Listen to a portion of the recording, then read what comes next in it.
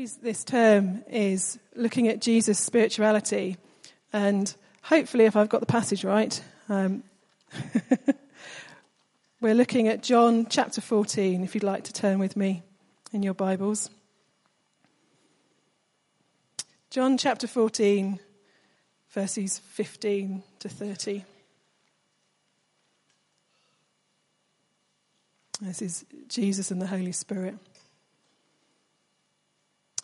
If you love me, you will obey what I command, and I will ask the Father, and he will give you another counselor to be with you forever, the Spirit of truth. The world cannot accept him, because it neither sees him nor knows him. But you know him, for he lives with you and will be in you. I will not leave you as orphans. I will come to you. Before long, the world will not see me anymore, but you will see me. Because I live, you also will live. And on that day, you will realize that I am in my Father, and you are in me, and I am in you. Whoever has my commands and obeys them, he is the one who loves me. He who loves me will be loved by my Father, and I too will love him and show myself to him. Then Judas, not Judas Iscariot, said, "But Lord, why do you intend to show yourself to us and not to the world?" Jesus replied, "If anyone loves me, he will obey my teaching. My Father will love him, and we will come to him and make our home with him. He who does not love me will not obey my teaching. These words you hear are not my own. They belong to the Father who sent me. All this I have spoken while still with you. But the Counselor, the Holy Spirit, whom the Father will send in my name, will teach you all things and will remind you of everything I have said to you. Peace I leave with you. My peace I give you. I do not give to you as the world gives. So do not let your hearts be troubled, and do not be afraid. You heard me say, I am going away, and I am coming back to you. If you loved me, you would be glad that I am going to the Father, for the Father is greater than I. I have told you now before it happens, so that when it does happen, you will believe. I will not speak with you much longer, for the prince of this world is coming. He has no hold on me, but the world must learn that I love my Father, and I do exactly what my Father has commanded me. Come now, let us leave. So, last week I'm sure Steve very adequately set the background for this passage. Jesus has washed his disciples' feet, and then he's dropped the bombshell that one of them will betray him, and he's bogging off. Bye. So they're a little bit devastated, to put it mildly. It's okay for us. We know the end of the story, but for them, Jesus has told them he's leaving. If it was me, I would be pretty gutted. So this is continuing Jesus' pep talk from last week. Now, I knew I was in trouble when God wouldn't let me go to sleep. I'd been thinking about this passage, and Keith had very kindly asked me to speak before Christmas, so plenty of time. But I couldn't get to sleep. And I felt God, well, I don't know about you, but something's going around your brain and you think that God wants to talk to you. And I'm sort of rolling around the bed, huffing and puffing, and can't get comfortable. And Neil, my ever-wise and gracious husband, said, if God's trying to speak to you, you probably ought to get up and write it down. So, all right then. And the title that God gave me for today was Complete Trust and Total Surrender. Now, I was quite grateful that Keith gave me, before Christmas till now. That's quite a nice bit of time for me to mull over the passage, to chew it over, to see what God's saying. And then normally about 2 or 3 weeks before, I start to write it all down because I like to be prepared.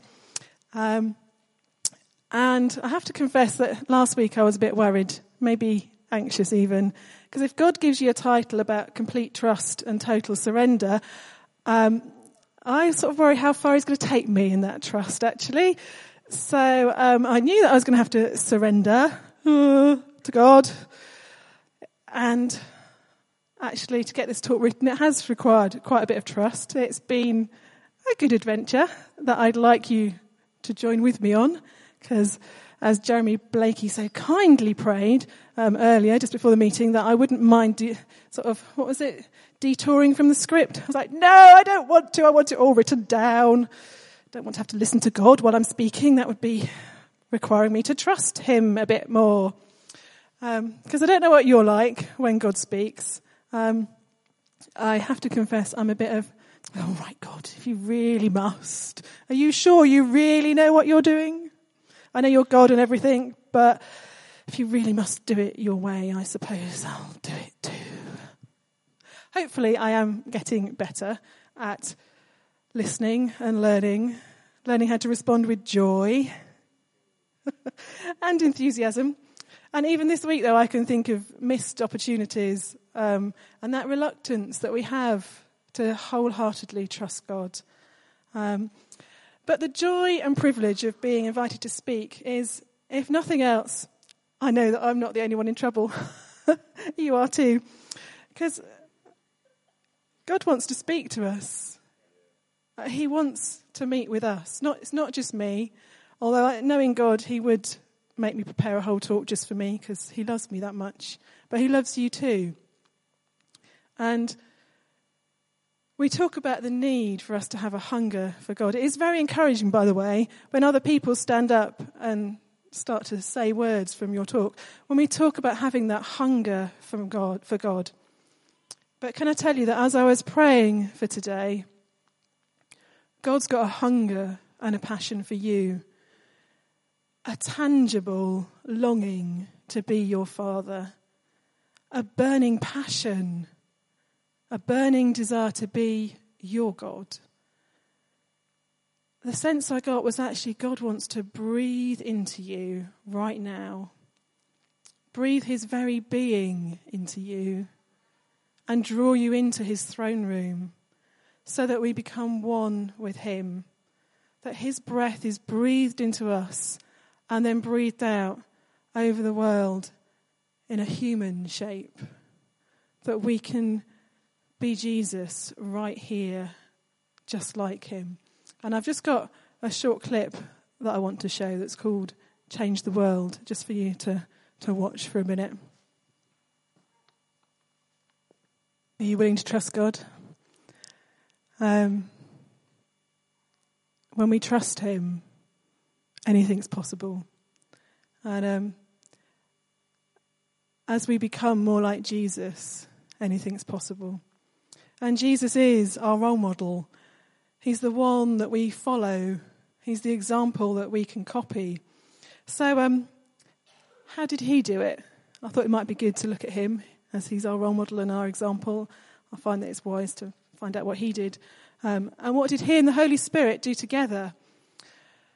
Well, when I looked, I found that the Holy Spirit led Jesus into the desert, that he filled him up, that he brought joy and power.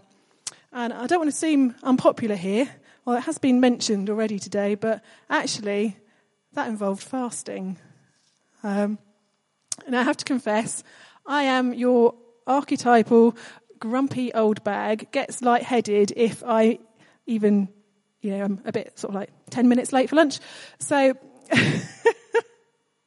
it's true, I like my food.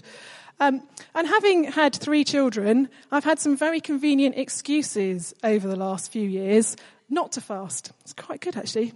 When you're pregnant, can't really fast, because you're pregnant. And then you're feeding them, and then, lots of really good excuses. Now, Neil, my husband, is fairly amazing because he loves his food too, but ask him to fast, he can do it at a drop of a hat. It's really annoying. Me, I've had to go on a journey.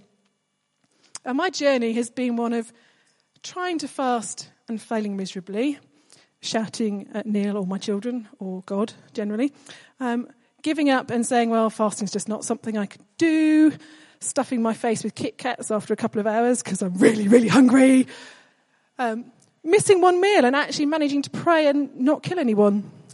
Bit of a miracle, that one. Now, I've read various books on the subject. I read one book that might help you, Confessions of a Fasting Housewife. Have to confess I wanted to poke her eyes out. So I've read around. I have read a great book by Mahesh Chavdra, I can't pronounce his name, where he just made it really real and really attainable. And really, actually, he said, if God's speaking to you, you can do this.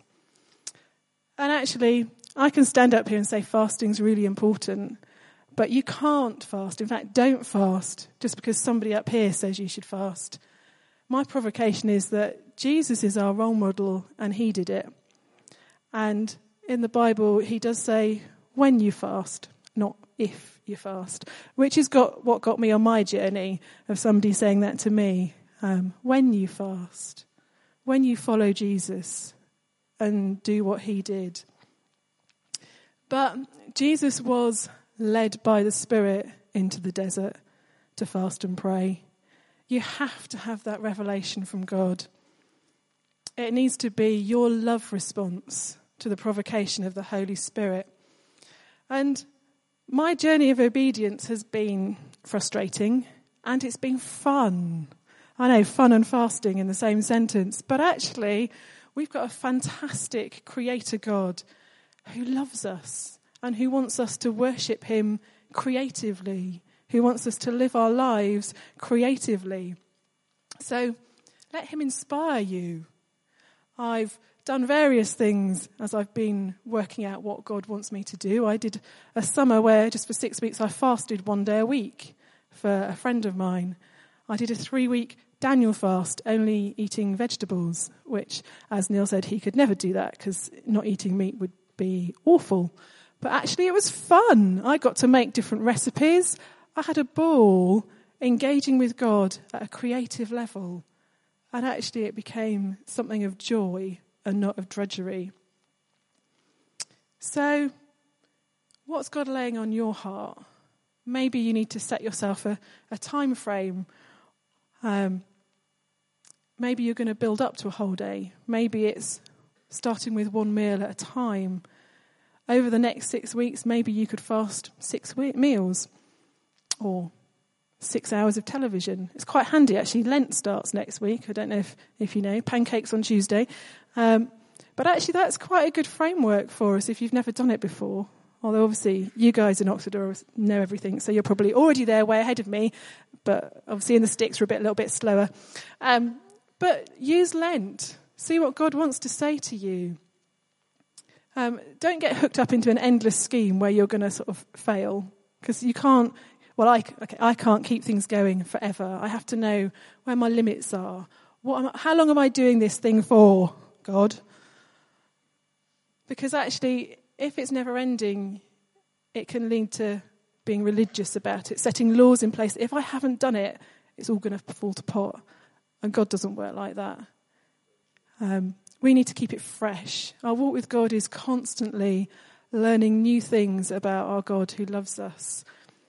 But don't make excuses. Don't give up too easily on what God said to you, because he's promised us good things.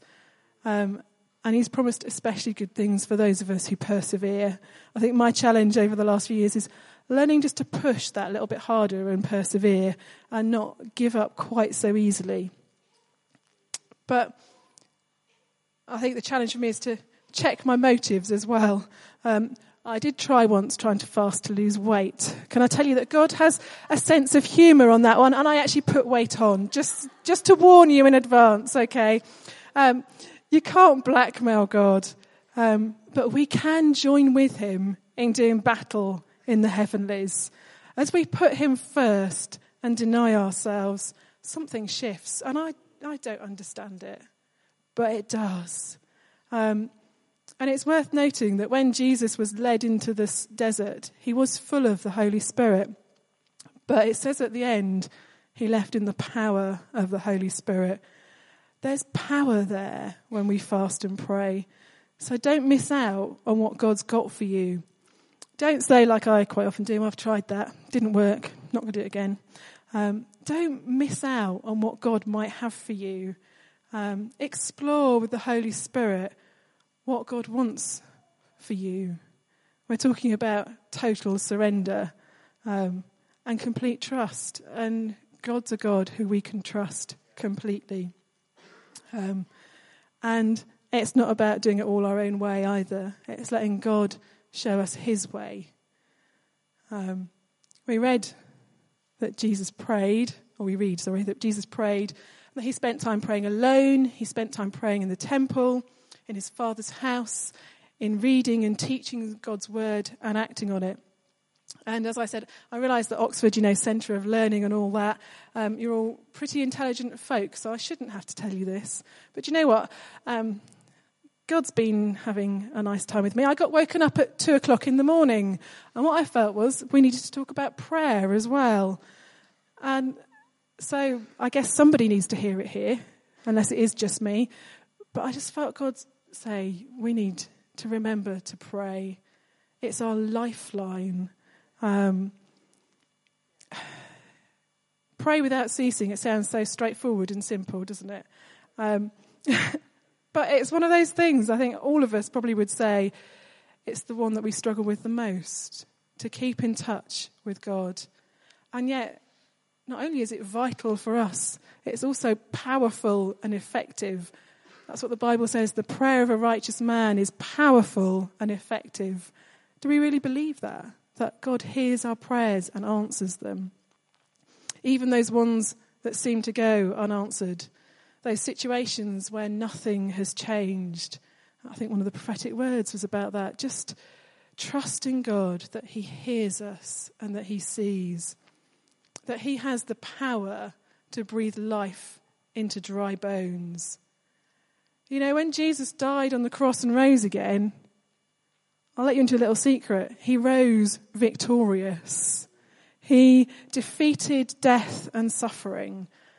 And we can have that hope and that certainty and that sureness that our futures are sorted.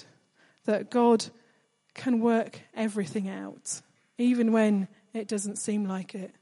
So do you trust him for those impossible situations? And are you going to work with him? Because that's his invitation to us. Are you going to work with me on this one? Are you going to pray into those situations and circumstances? Because that's why Jesus says, I'm giving you another counsellor. That one who will stand by your side, our friend, our advocate, our helper, it says in other translations. Now, he's a good friend, and he's also the Spirit of truth. So don't try and pull any fast ones past him, because he won't let you get away with it. He is that best friend who says to you, that haircut's not really you, I don't think. That shirt, no, doesn't really do anything for you, not your colour. He's the one who says, actually, the way you behaved last night wasn't really very godly, was it? Perhaps what you said or what you thought, you need to apologise to God for. He's a teller of truth, and not all of it will make you comfortable. But as you step out with him, he is the person who will fight your corner, who will give you the goods when you need it. He will tell you the truth about who you are in God, and you need to listen to him. He will tell you that you are loved, that you are created by an amazing creator God who loves you utterly and completely. Those songs we were singing earlier are true. And the Spirit of truth wants to remind us of that again and again and again. He wants to stand with us in the good times and the bad times, and to teach us all of the things that we need to learn, and to remind us. I'm a biologist by training, but I still think as humans we have an awful lot in common with goldfish. we are so fickle. We so quickly forget. We forget what God has done for us. We forget what he's said. And the Holy Spirit's there to nudge us, to remind us of God's goodness and faithfulness, and to teach us how to live like Jesus. I did think of looking and seeing if there was an app for that, but not yet, apparently. But we need reminding that God is with us in the storms and the struggles, as well as in the times of celebration. We've had a difficult couple of weeks. We've had 2 funerals in 2 days, both of children, both of our friends' children. And that's when you need reminding that God is faithful and that he loves us and that he loves my friends and their families.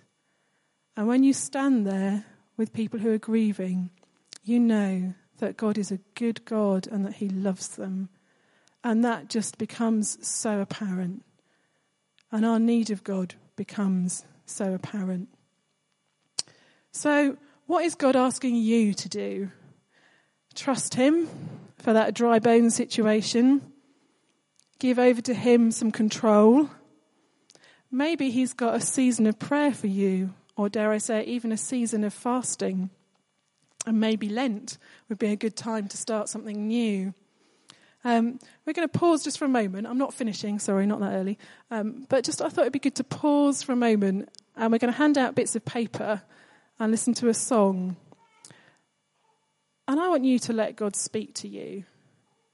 Maybe something from the prophetic words from earlier. Maybe something he's been speaking to you all week. But write it down. Be true to yourself. No flashy resolutions that you'll never live up to and forget all about. But start with something small and achievable. One of the songs we sang talked about making a sacrifice. Maybe God has got a sacrifice he wants you to make. Maybe he's calling you to something that you know that he's been speaking. Write it down and wait for God's fire and power to fall. We talked about walls coming down. Some of those walls will only come down by prayer and fasting. And you need God to act. What does he want of you? He's a loving God. He doesn't want you to beat your chest and go, oh, woe is me. He wants you to know that he loves you. His promises to us are good. And maybe you're thinking, oh, I don't know what God's saying. I'm too exhausted. I'm too worn out from the struggle that I'm in. I'm too tired to even think about God speaking. Well, maybe he just wants to minister to you this morning in that deep to deep place where nothing and no one else can reach. He's a good God and he loves us. That was the overarching theme of our worship. And just as you listen to the song, write down what it is that God wants to say to you, what he wants you to do, because he's an active, vital God. And this God of love, what does he say to them in their hour of need as he's told them that he's leaving them? He says, if you love me, you will obey my commands. If you love me, you will obey. Not out of fear, not out of duty, but out of love. Don't ever get stuck into doing things because of mere religion and rules. We're not under law. There's not a tick box that if we miss off one of those things that we were supposed to do today, if we make a mistake, that's it. Actually, when we say yes to Jesus, when we say, sorry, Lord, please forgive me, I want to follow you as my Lord and Saviour, there's nothing more that we have to do. But there's plenty more that I want to. So if you listen to the next bit and hear any rules and regulations and not heart, maybe you need to come back to God, sit at his feet and just ask him to be your king once again. Or maybe for the first time, you need to sit at his feet and say, be my king. And ask for the transforming power of Jesus to be at work in you. So he says, if you love me, you will obey my commands. I thought I ought to look at what Jesus' commands were. Now, there's a list of about 50, so I thought that perhaps we wouldn't do all of them today, if that's all right. I thought we might stick to 2, where it says in Matthew 22, Jesus says, love the Lord your God with all your heart, with all your soul, and with all your mind. This is the first and greatest commandment. And the second is like it. Love your neighbour as yourself. So, love the Lord your God with all your heart, with all your passion. Serve him wholeheartedly. Give him everything. Anne Voskamp, one of my favourite authors at the moment, says on her blog, no one ever entered the full rest of God by giving him only half of themselves. No one ever entered the full rest of God by only giving him half of themselves. We need to give him everything, and then we get everything back. So, what are you passionate about? What makes your heart sing? Those desires deep down, bring them to God and hand them over to him and see what he can do with them. Holding nothing back, no hidden secrets, no bits you want to keep control over. I think my children have started reading The Hobbit and are very excited about it. And Lucy's got to Gollum and the ring. And I think we can be a bit like Gollum. Precious, it's mine, it's mine, it's mine. I can't give it to you, God, because what might you do with it? Yes, listen to yourself, listen to myself. What might God do with it if we gave it to him, all of it to him, didn't hold anything back? What could he do with it if we gave it all to God?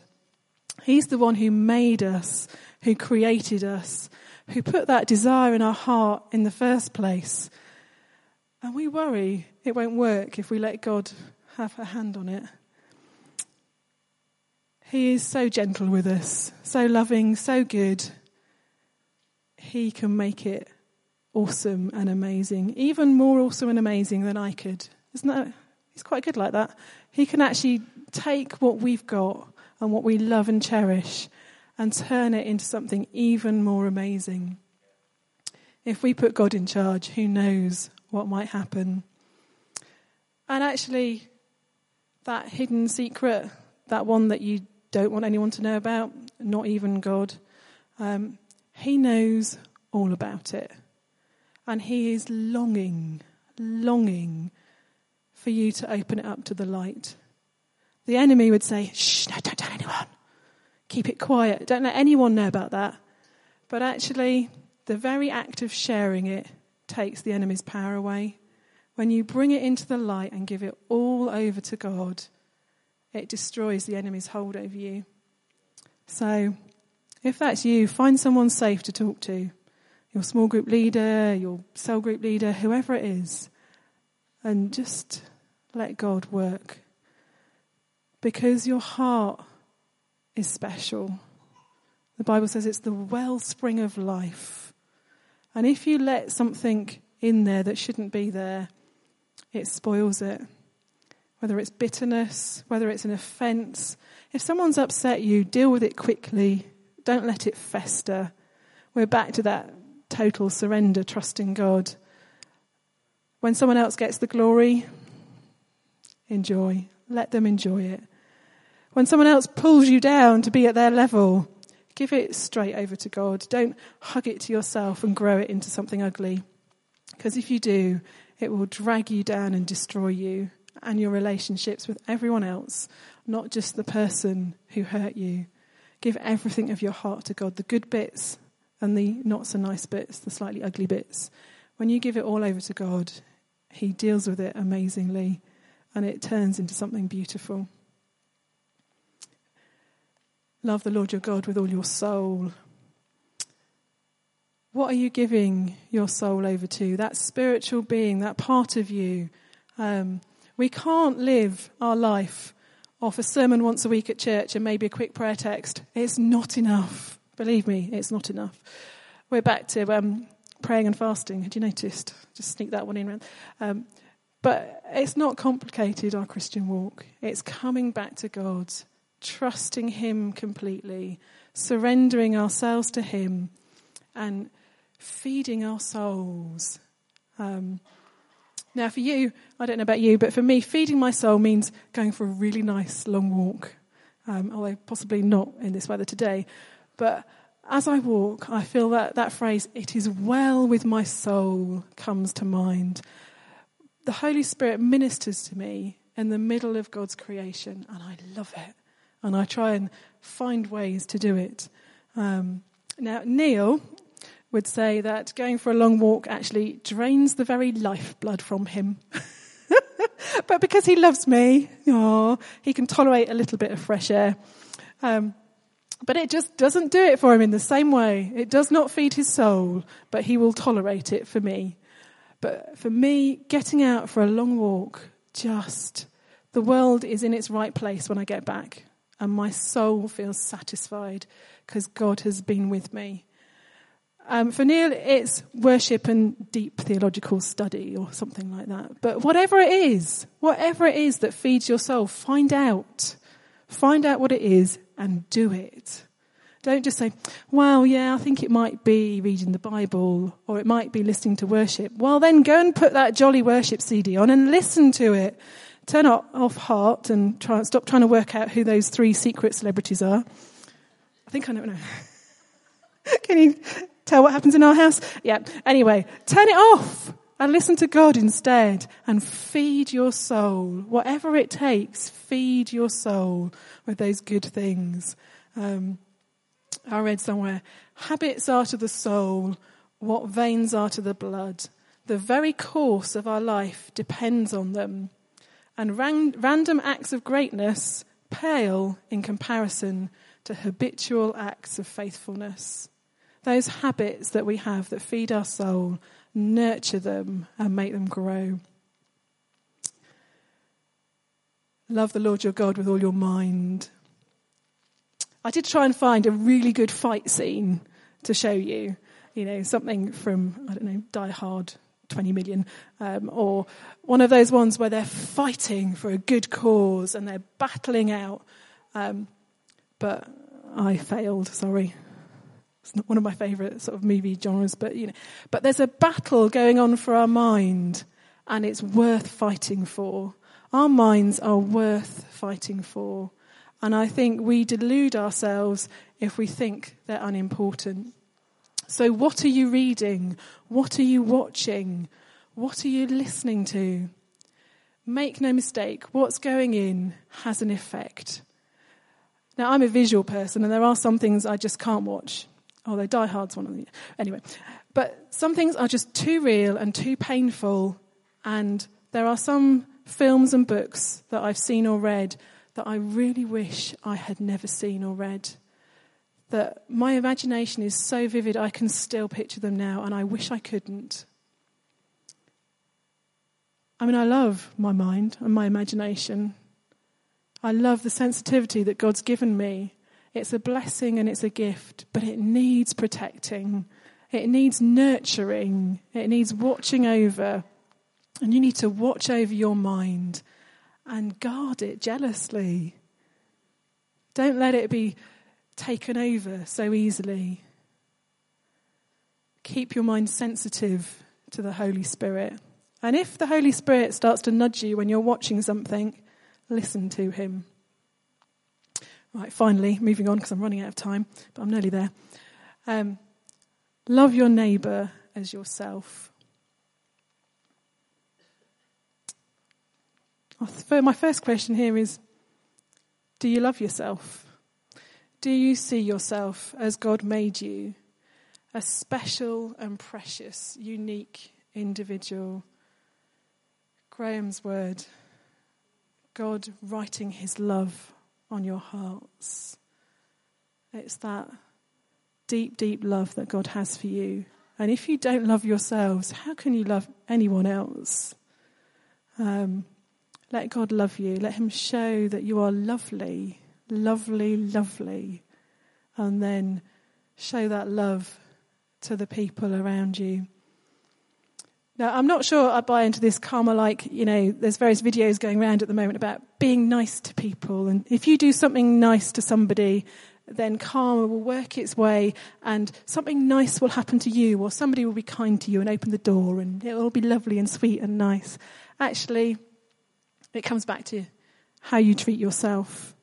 If you treat yourself well, if you look after yourself well, then you will treat other people well.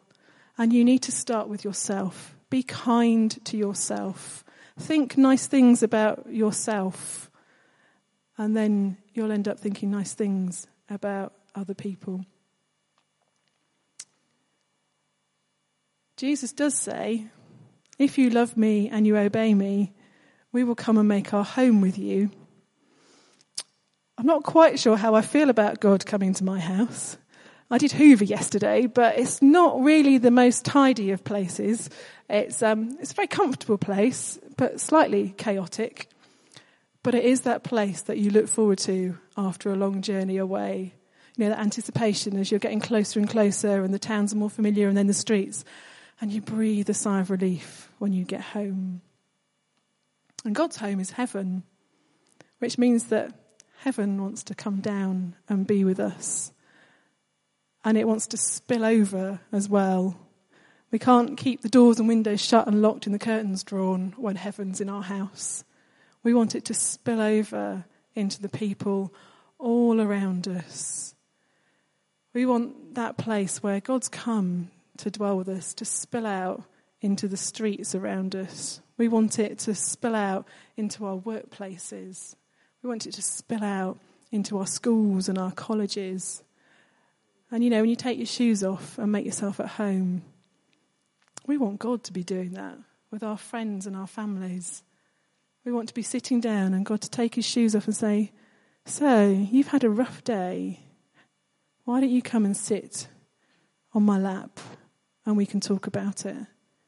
I want that for my friends. When I spoke to some of my friends on Wednesday, they had no hope for this little boy who died. They had no hope that perhaps there could be something more than just this being the end. How devastating is it if you have no hope? And actually, we want people to have that hope that there is more. That tragic as a 5-year-old dying is, and it is heartbreaking and tragic, actually, there's more. And there's a God of love that wants to enfold them and that family in his arms and say, I love you. And I so want that for the people that I meet, that they know there's more than death being the end. Because death isn't the end. And as Andy's sister said, Andy and Alex are dancing in heaven with God. That's pretty cool. And if a 10-year-old can work it out, then maybe we should too.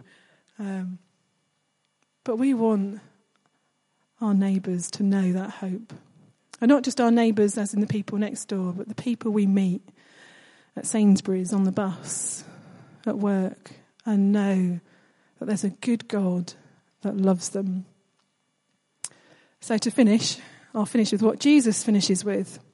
He says, come now, let us leave.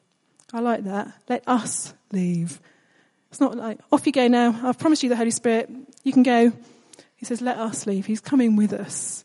We're in it together with the Holy Spirit to remind us of all of this, to teach us, to equip us, to inspire us, to fill us and transform us. And if we go on from the book of John, we'll see that the disciples and the apostles took that on board. They went out with power. They faced death. They spoke boldly. They healed the sick. And they released the prisoners from their bondages. That's what I want. That's what I want. I want to go out in the power of the Holy Spirit and see God released in all of those situations and circumstances, in all of those lives. And by trusting God completely and being totally surrendered to what he wants to do, I think anything's possible. So, who does he want you to reach out to? What has he got? What's that one thing, your one thing that God's got for you? You and no one else, because he loves you and he wants you to go out in his power and change the world.